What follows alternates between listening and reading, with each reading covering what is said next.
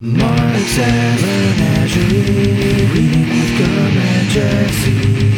You might pick up on some theories or spend your energy.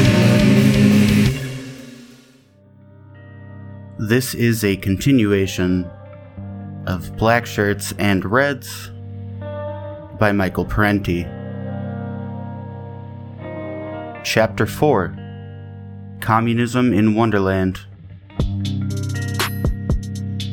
The various communist countries suffered from major systemic deficiencies. While these internal problems were seriously exacerbated by the destruction and military threat imposed by the Western capitalist powers, there were a number of difficulties that seemed to inhere in the system itself. Rewarding inefficiency. All communist nations were burdened by rigid economic command systems. Central planning was useful and even necessary in the earlier period of siege socialism to produce steel, wheat, and tanks in order to build an industrial base and withstand the Nazi onslaught. But it eventually hindered technological development and growth and proved incapable of supplying a wide enough range of consumer goods and services. No computerized system could be devised to accurately model a vast and intricate economy. No system could gather and process the immense range of detailed information needed to make correct decisions about millions of production tasks. Top-down planning stifled initiative throughout the system. Stagnation was evident in the failure of the Soviet industrial establishment to apply the innovations of the scientific technological revolution of the 1970s and 1980s, including the use of computer technology. Though the Soviets produced many of the world's best mathematicians, physicists, and other scientists, little of their work found actual application. As Mikhail Gorbachev complained before the 28th Communist Party Congress in 1990, "We can no longer tolerate the managerial system that rejects scientific and technological progress and new technologies, that is committed to cost ineffectiveness and generates squandering and waste." It is not enough to denounce ineptitude.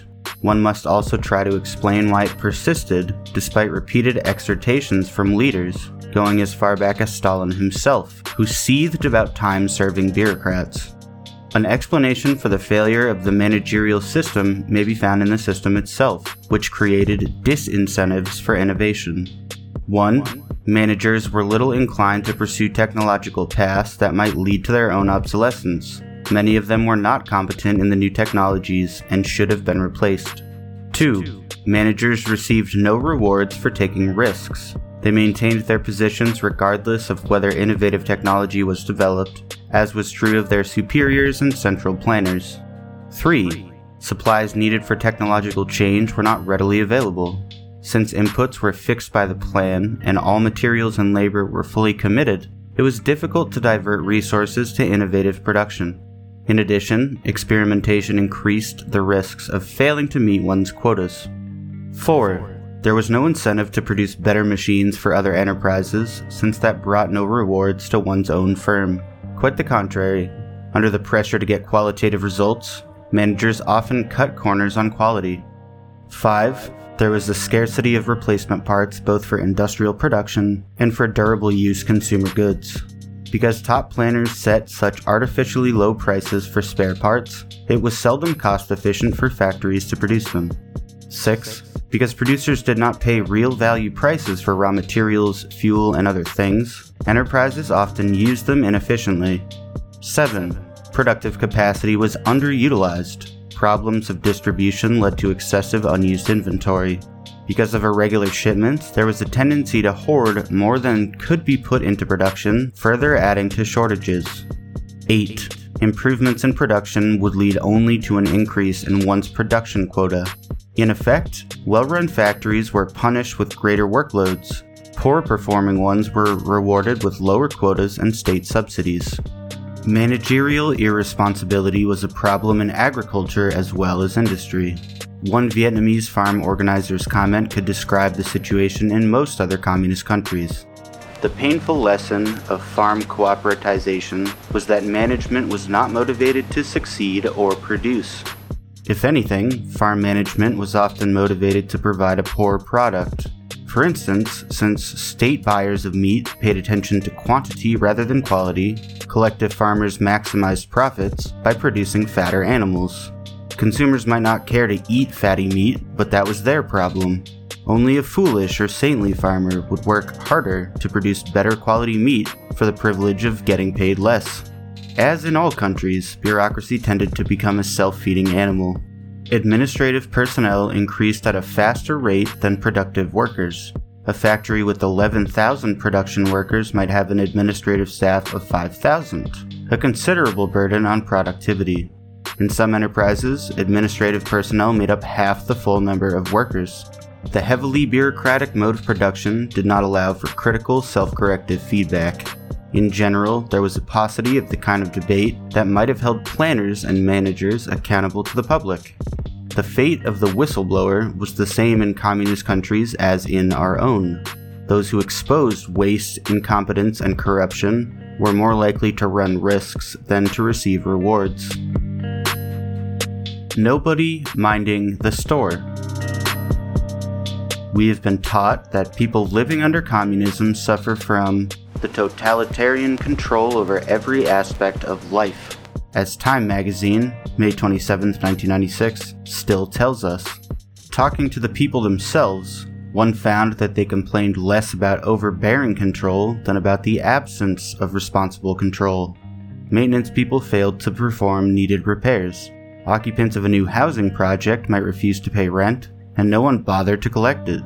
With lax management in harvesting, storage, and transportation, as much as 30% of all produce was lost between field and store, and thousands of tons of meat were left to spoil. People complained about broken toilets, leaky roofs, rude salespeople, poor quality goods, late trains, deficient hospital services, and corrupt and unresponsive bureaucrats. Corruption and favoritism were commonplace.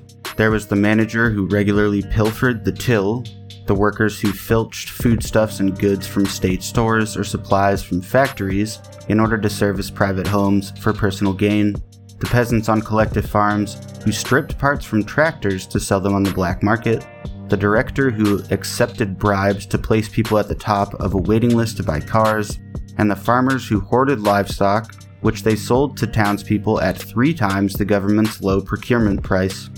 All this was hardly the behavior of people trembling under a totalitarian rule of terror. The system itself rewarded evasion and non-compliance. Thus, the poorer the performance of the collective farm, the more substantial the subsidy and the less demanded in the way of work quotas. The poorer the performance of plumbers and mechanics, the less burdened they were with calls and quotas. The poorer the restaurant service, the fewer the number of clients and the more food left over to take home for oneself or sell on the black market. The last thing restaurant personnel wanted was satisfied customers who would return to dine at the officially fixed low prices. Not surprisingly, work discipline left much to be desired. There was the clerk who chatted endlessly with a friend on the telephone while a long line of people waited resentfully for service, the 2 workers who took 3 days to paint a hotel wall that should have taken a few hours, the many who would walk off their jobs to go shopping. Such poor performance itself contributed to low productivity and the cycle of scarcity. In 1979, Cuban leader Raul Castro offered this list of abuses. The lack of work discipline, unjustified absences from work, deliberate go-slows so as not to surpass the norms, which are already low and poorly applied in practice so that they won't be changed. In contrast to capitalism, when people in the countryside worked an exhausting 12-hour workday and more, there are a good many instances today, especially in agriculture, of people working no more than 4 or 6 hours, with the exception of cane cutters and possibly a few other kinds of work. We know that in many cases, heads of brigades and foremen make a deal with workers to meet the norm in half a day, and then go off and work for the other half for some nearby small, private farmer for extra income, or to go slow and meet the norm in 7 or 8 hours, or do 2 or 3 norms in a day and report them over other days on which they don't go to work. All these, quote, tricks of the trade, unquote, in agriculture are also to be found in industry, transportation services, repair shops, and many other places where there's rampant buddyism, cases of you do me a favor and I'll do you one, and pilfering on the side. Cuba update, March 1980. If fired, an individual had a constitutional guarantee to another job and seldom had any difficulty finding one.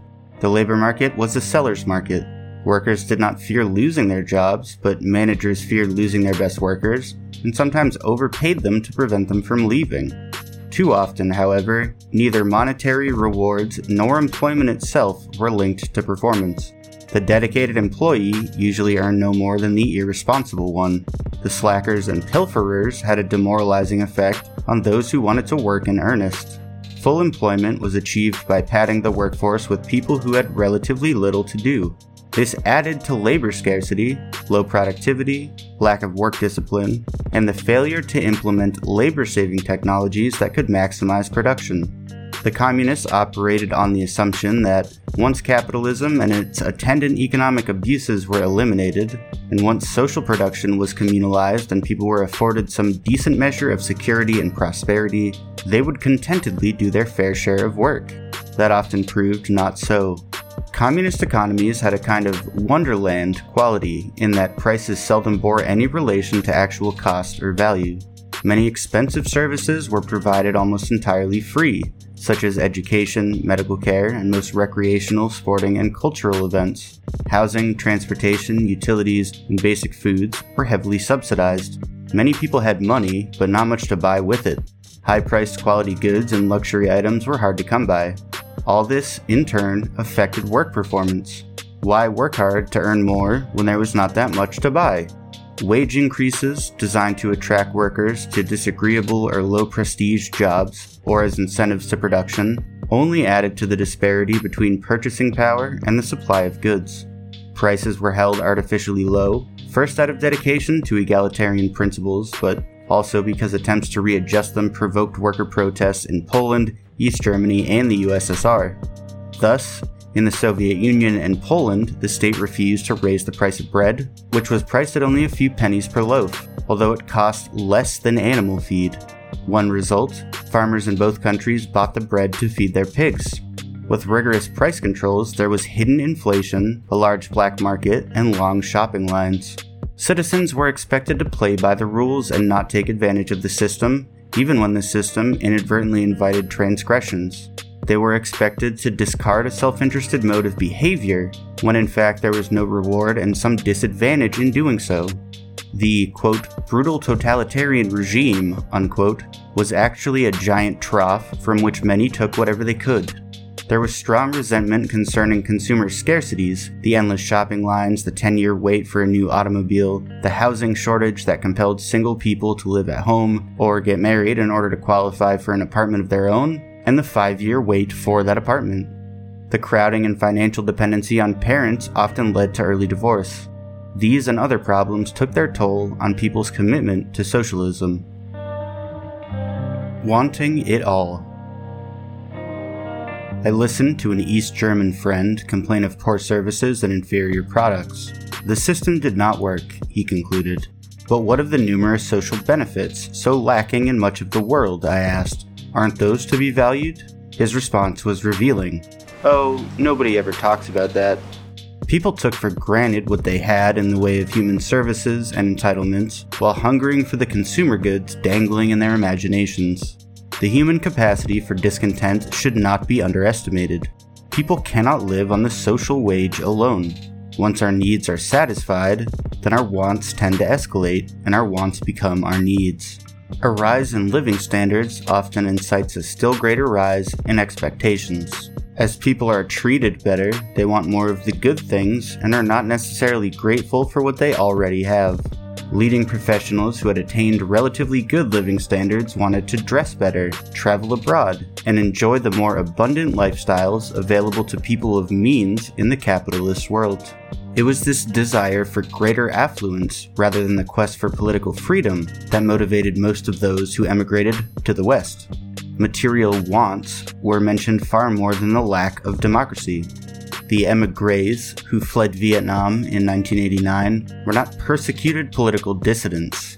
Usually they were relatively prosperous craftsmen, small entrepreneurs, well-educated engineers, architects, and intellectuals seeking greater opportunities. To quote one, "I don't think my life here in Vietnam is very bad. In fact, I'm very well off." but that's human nature to always want something better. Another testified, "We had 2 shops and our income was decent, but we wanted a better life." And another, "They left for the same reasons we did. They wanted to be richer, just like us." Today, a quote, "get rich," unquote, mania is spreading throughout much of Vietnam, as that nation lurches toward a market economy. New York Times, April 5th, 1996. Likewise, the big demand in the German Democratic Republic, GDR, was for travel, new appliances, and bigger apartments. Washington Post, August 28, 1989. The New York Times, March 13, 1990, described East Germany as a country of 16 million who seem transfixed by one issue. How soon can they become as prosperous as West Germany? A national poll taken in China reported that 68% chose as their goal, quote, "to live well and get rich," unquote.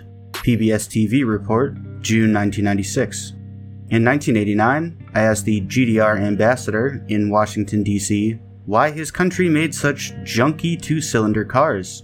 He said the goal was to develop good public transportation and discourage the use of costly private vehicles.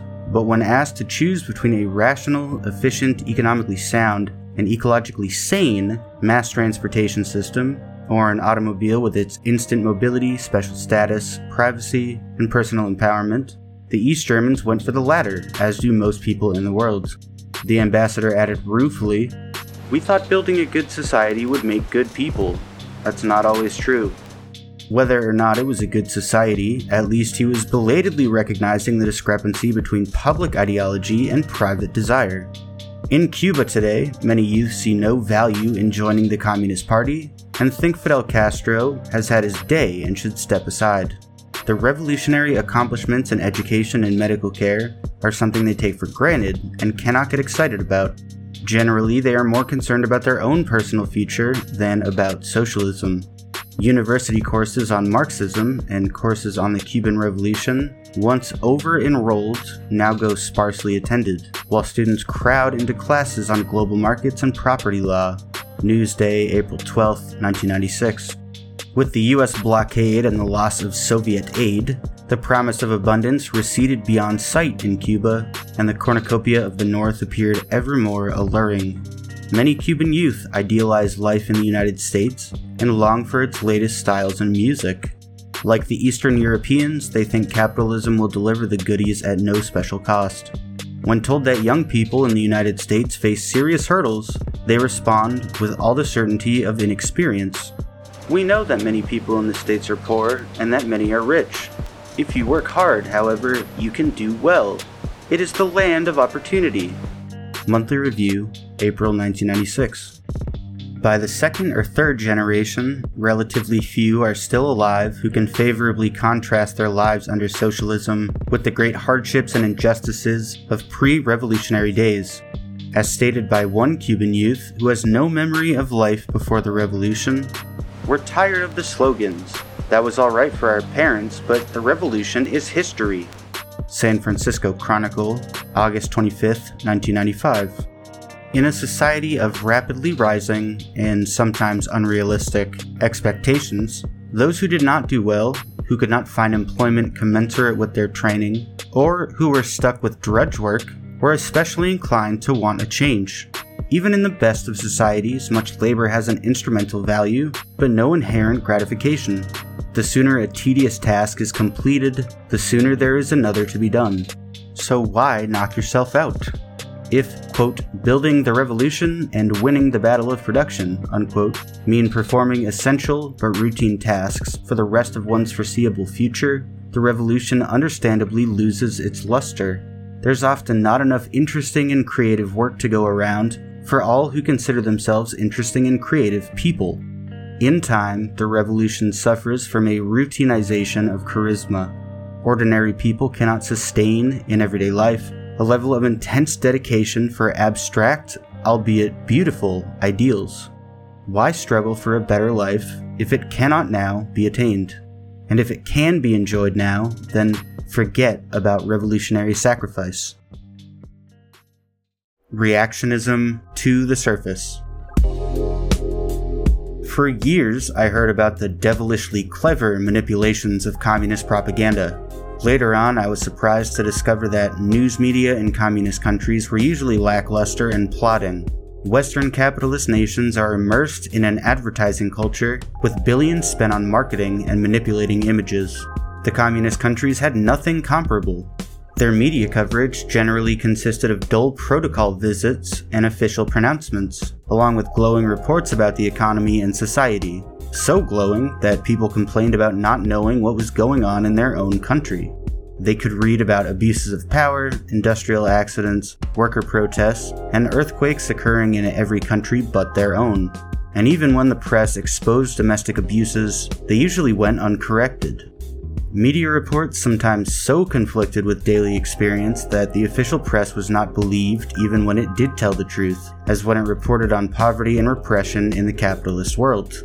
If anything, many intellectuals in communist nations were utterly starry-eyed about the capitalist world and unwilling to look at its seamier side. Ferociously opposed to the socialist system, they were anti-communist to the point of being full-fledged adulators of Western reactionism.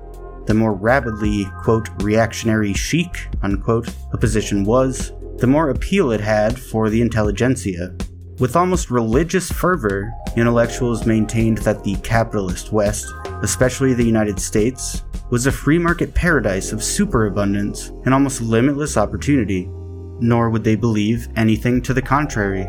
With complete certitude, well-fed, university-educated Moscow intellectuals, sitting in their modest but comfortable apartments, would tell U.S. visitors, "The poorest among you live better than we." A conservative deputy editor of the Wall Street Journal, David Brooks, offers this profile of the Moscow intellectual. He is the master of contempt, and he feels he is living in a world run by imbeciles. He is not unsure, casting about for the correct answers. The immediate answers are obvious: democracy and capitalism. His self-imposed task is to smash the idiots who stand in the way. He has none of the rococo mannerisms of our intellectuals, but values bluntness, rudeness, and arrogance. These democratic intellectuals loved Ronald Reagan, Marlboros, and the South in the American Civil War. National Review, March 2nd, 1992. Consider Andrei Sakharov, a darling of the US press who regularly praised corporate capitalism while belittling the advances achieved by the Soviet people. He lambasted the US peace movement for its opposition to the Vietnam War and accused the Soviets of being military expansionists and the sole culprits behind the arms race.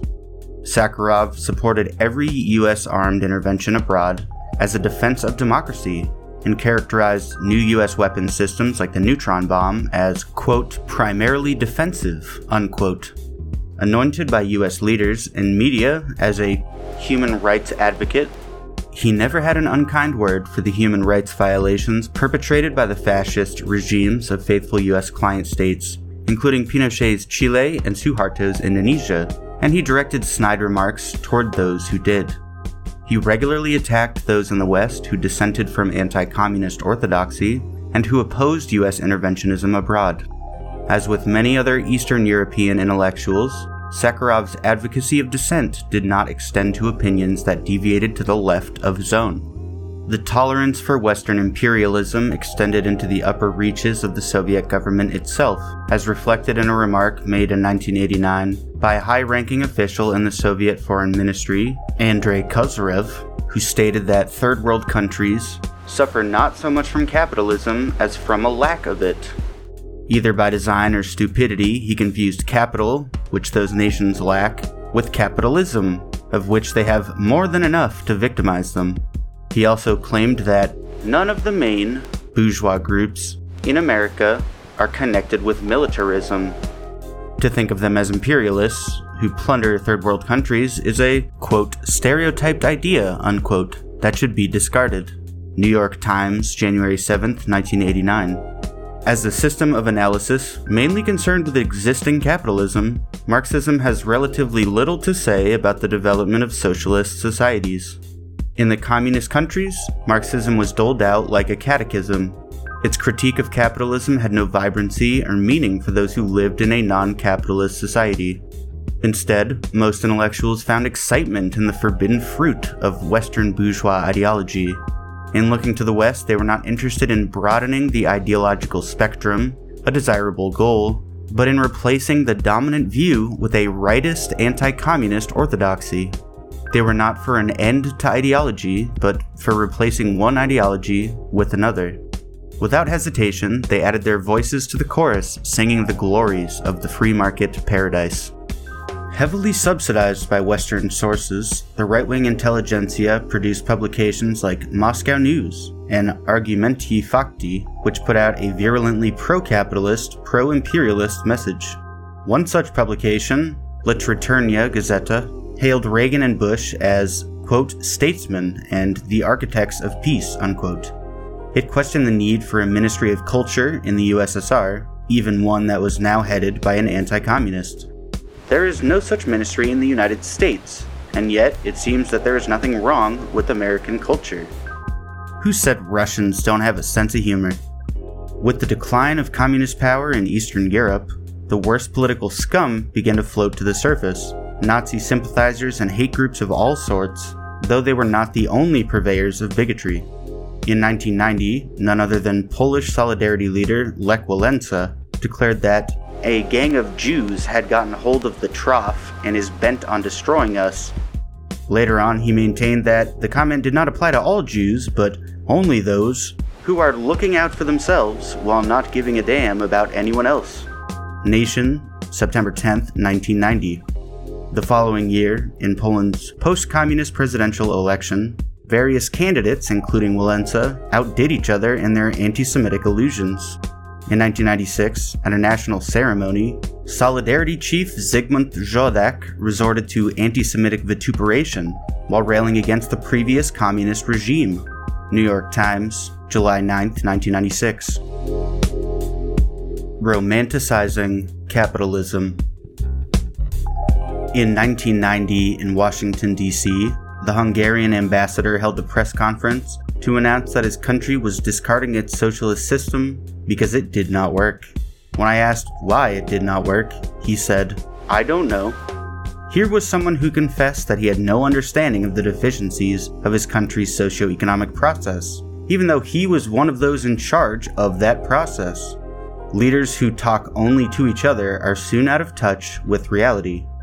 The policymakers of these communist states showed a surprisingly un-Marxist understanding of the problems they faced. There were denunciations and admonitions aplenty, but little systemic analysis of why and how things had come to such an impasse. Instead, there was much admiration for what was taken to be Western capitalist know-how, and remarkably little understanding of the uglier side of capitalism and how it impacted upon the world. In the USSR, glasnost, the use of critical debate to invite innovation and reform, opened Soviet media to Western penetration and accelerated the very disaffection it was intended to rectify.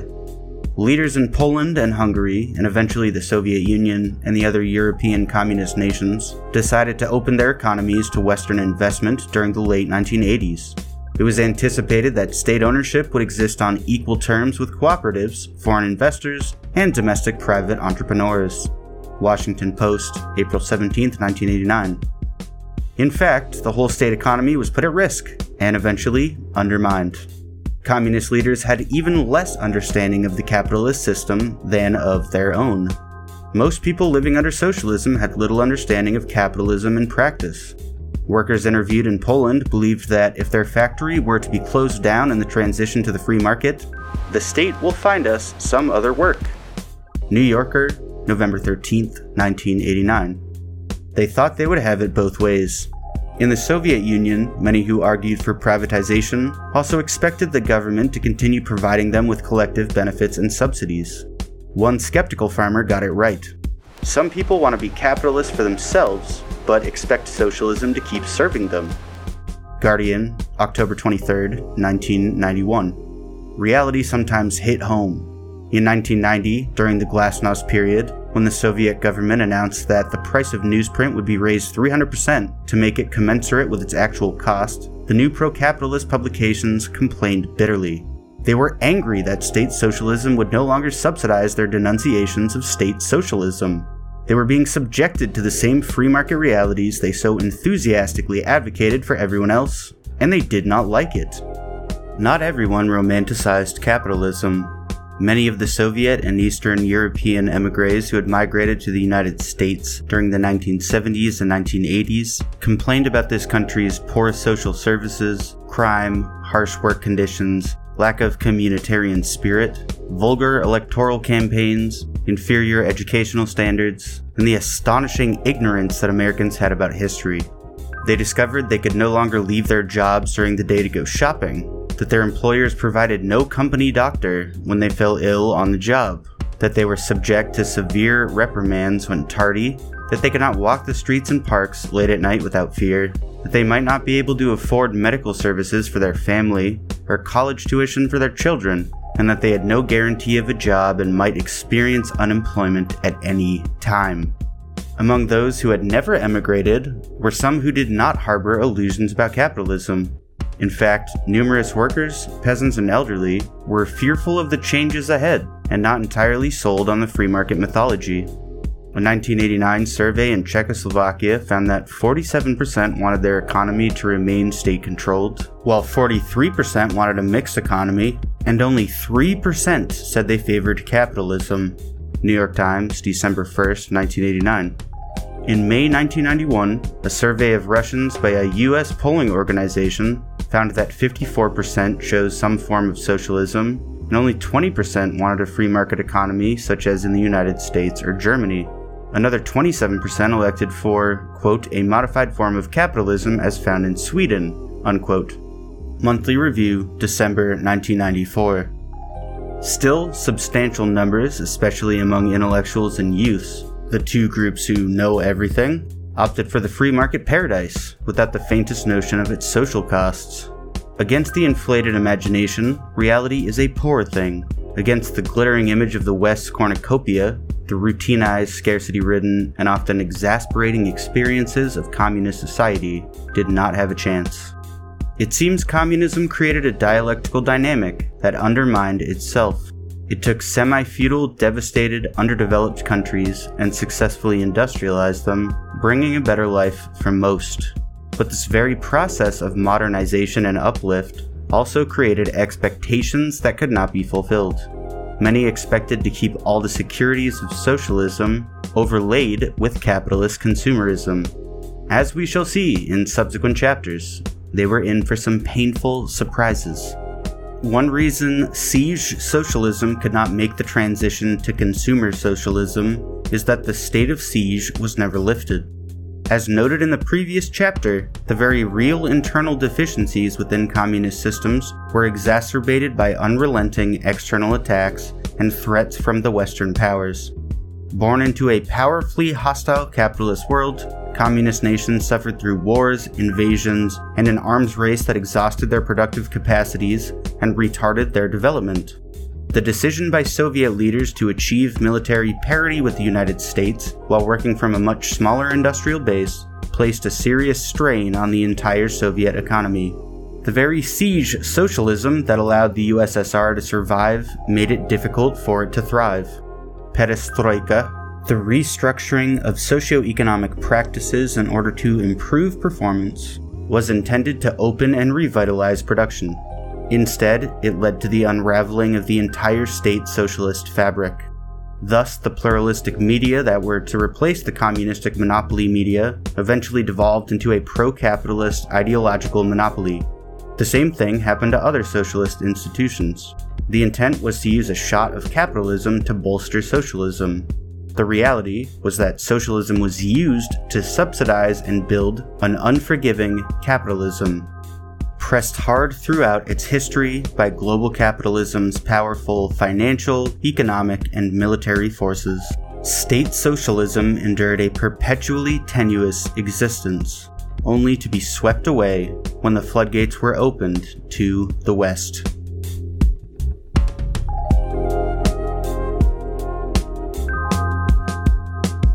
Another chapter done. We will continue in the next installment with chapter number 5, titled Stalin's Fingers. staunch fingers.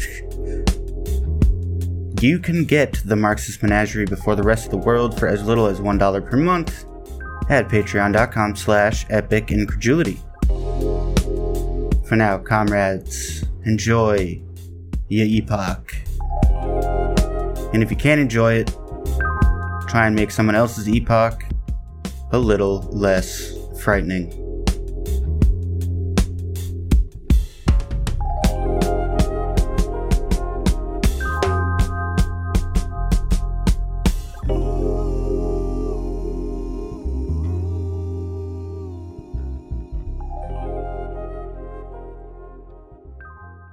Andrei Kozyrev.